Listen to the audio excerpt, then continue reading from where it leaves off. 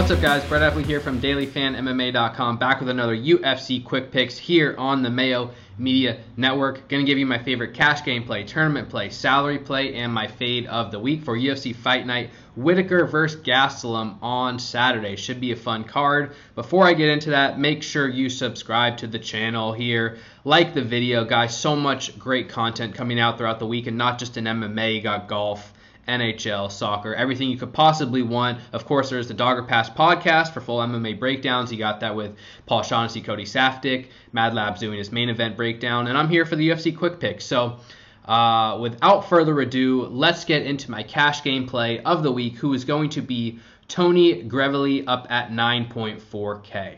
All right, for cash games this week, I like Tony Gravely up at 9.4K. And yeah, he's the most expensive favorite on the board, and I get that you might not always want to pay up that high, but in cash games, it's very important to play the best plays on the slate. It's simple as that. And Gravely is the biggest favorite on the board at minus 325 against Anthony Birchuk, and he's a high volume wrestler, so he fights with a style that is generally safe and generally scores very well.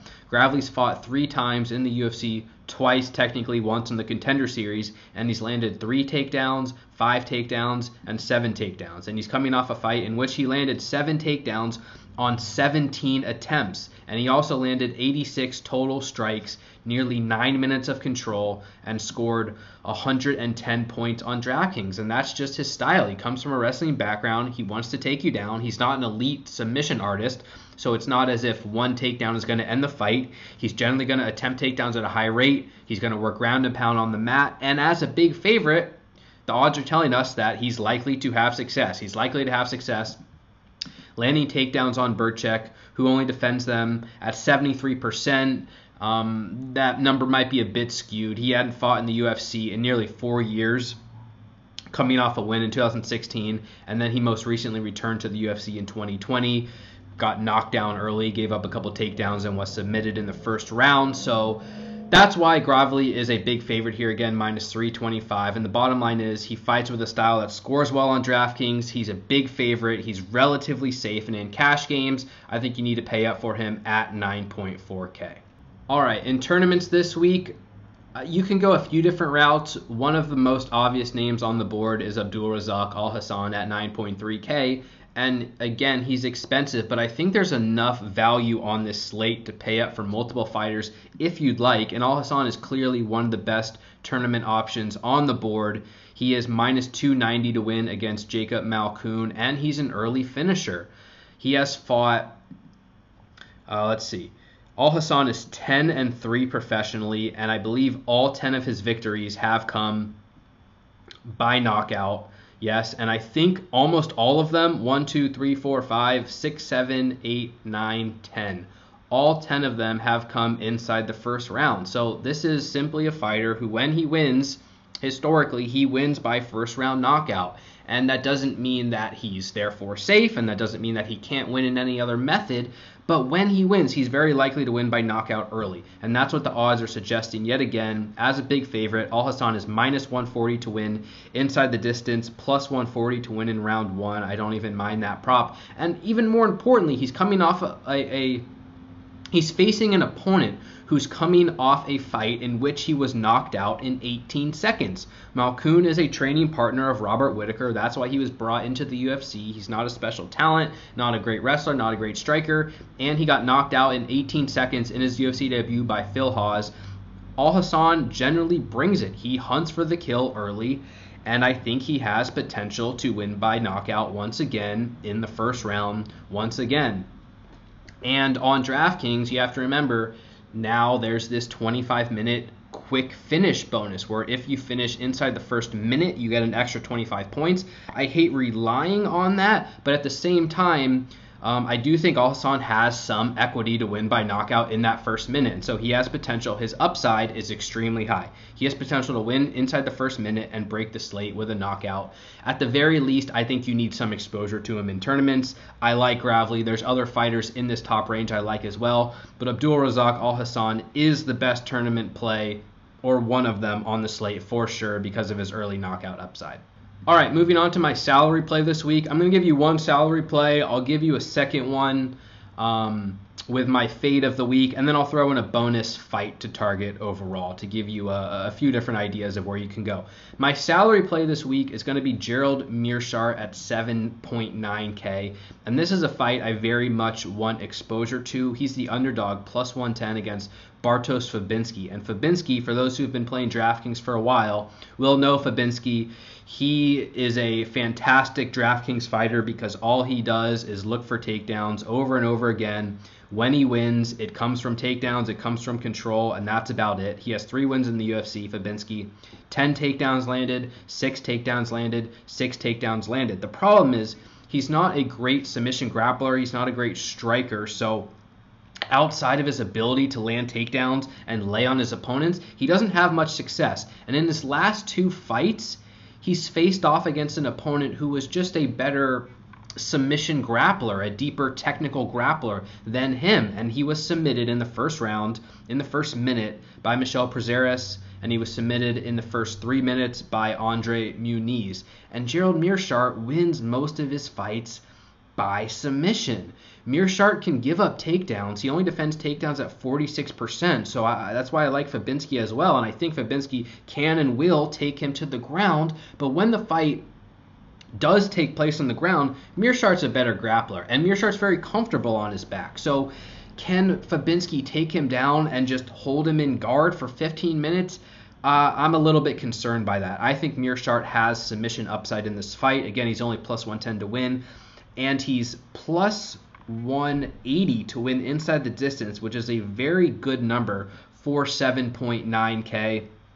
I also think if this fight would play out on the feet, Meerschaert's been knocked out a couple times in a row, but I think he might have advantages over Fabinski as well. So this is a fantastic DraftKings fight to target. Fabinski has incredible wrestling upside, but Meerschaert is going to be my salary play at 7.9K. He has grappling upside as well. I think he has legitimate submission upside, and he's a nice value at the price. So Meerschaert 7.9K is going to be my salary play of the week. Finally, my fade of the week. Again, I could go a couple different routes here. Let's go with Luis Pena at 8.7K. He's fighting an opponent, Alexander Munoz, and Pena is the favorite, minus 155, Munoz plus 135. For me, the issue is that I just don't see Pena having tremendous upside in this particular matchup. Munoz is a theoretically better wrestler than him, and Pena only defends takedowns at 45%.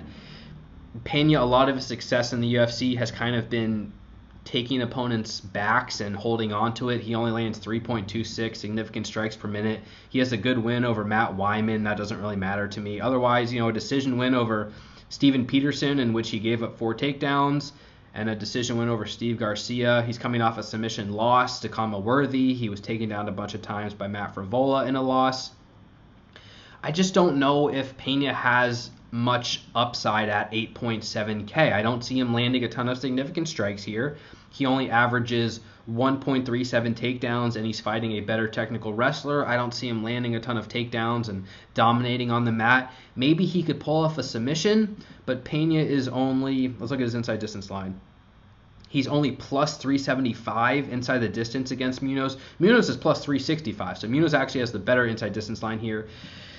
I just don't find it necessary to pay up for Luis Pena at 8.7K, not when the range above him is just completely stacked with upside, and that if I'm going to pay up for 8.7K, I'm just going to pay up to 8.8K or above. And in that same breath, I like Munoz. I think Munoz is another salary target that should be on your radar at 7.5K. Again, he is the better wrestler here. He's fought and lost once in the UFC. That was against Nasrat Haqparast. Not really going to hold that against him. He attempted 8 takedowns in that fight, and I think if he attempts 8 takedowns against Luis Pena, he might land 4 of them. And again, it's no guarantee that he wins this fight. He is the underdog, but if Munoz wins, I think it comes at least in part from takedowns. And at 7.5K, it just won't take that much from him in a win to exceed value and end up on the optimal lineup. So I'm definitely going to be light on Pena at 8.7K, and I think Munoz is another salary option at 7.5K. All right, and my bonus fight of the week. This is my favorite fight on the slate. I am really actually excited for this one. Alexander Romanov versus Juan Espino. This is a giant heavyweight aggressive wrestling experience, and I think it's going to be awesome. Romanov is a super physical, aggressive wrestler for the heavyweight division. He's fought in the UFC twice, scored 110 and 128, and he's fighting another heavyweight wrestler, probably a more technical wrestler in Juan Espino, who's fought in the UFC twice and has scored 126 and 119. The reason why this fight's a little bit tough to call is just because these guys haven't really faced any adversity in their careers. They haven't fought anyone that can compare to their opponent at all. So it's just a little bit hard to tell. And I think the bottom line here is that Romanov, if he wins, he's going to land takedowns, and he's probably going to win inside the distance. He's priced up at 8.8K. He's overpriced as a minus 135 favorite, but he's plus 120 to win inside the distance. I already shared with you his DraftKings totals. When Romanov wins, I think he's going to score incredibly well. And on the flip side, Juan Espino, 7.4K, is one of the better values on the entire slate at plus 115 to win. And if he wins, it's going to come from wrestling upside as well. He also has a decent inside distance line at plus 245. He doesn't even need to score 110 though. At 7.4K, you're looking for 80, 90, 100 points would be plenty. And I am pretty confident that the winner of that fight is going to score well and is a good shot for the optimal lineup. So Juan Espino and Alexander Romanov, my bonus fight of the week. I think you need exposure to this one. One of my favorite fights on the entire slate. Cannot wait for that. All right, guys, that's going to do it for this week's UFC Quick Picks. Thank you for the support. As always, you can follow me on Twitter at BrettApley, TTPP, dailyfanmma.com for all the breakdowns, DraftKings, and otherwise that you need. Use the code SPRING20 on our site for 20% off any weekly or monthly packages for anything UFC related. That will be good for at least this week, if not longer. So definitely check that out, dailyfanmma.com. Thank you for the support once again. Best of luck in your contest this week. Take care. Stay safe. Talk to you soon. Peace.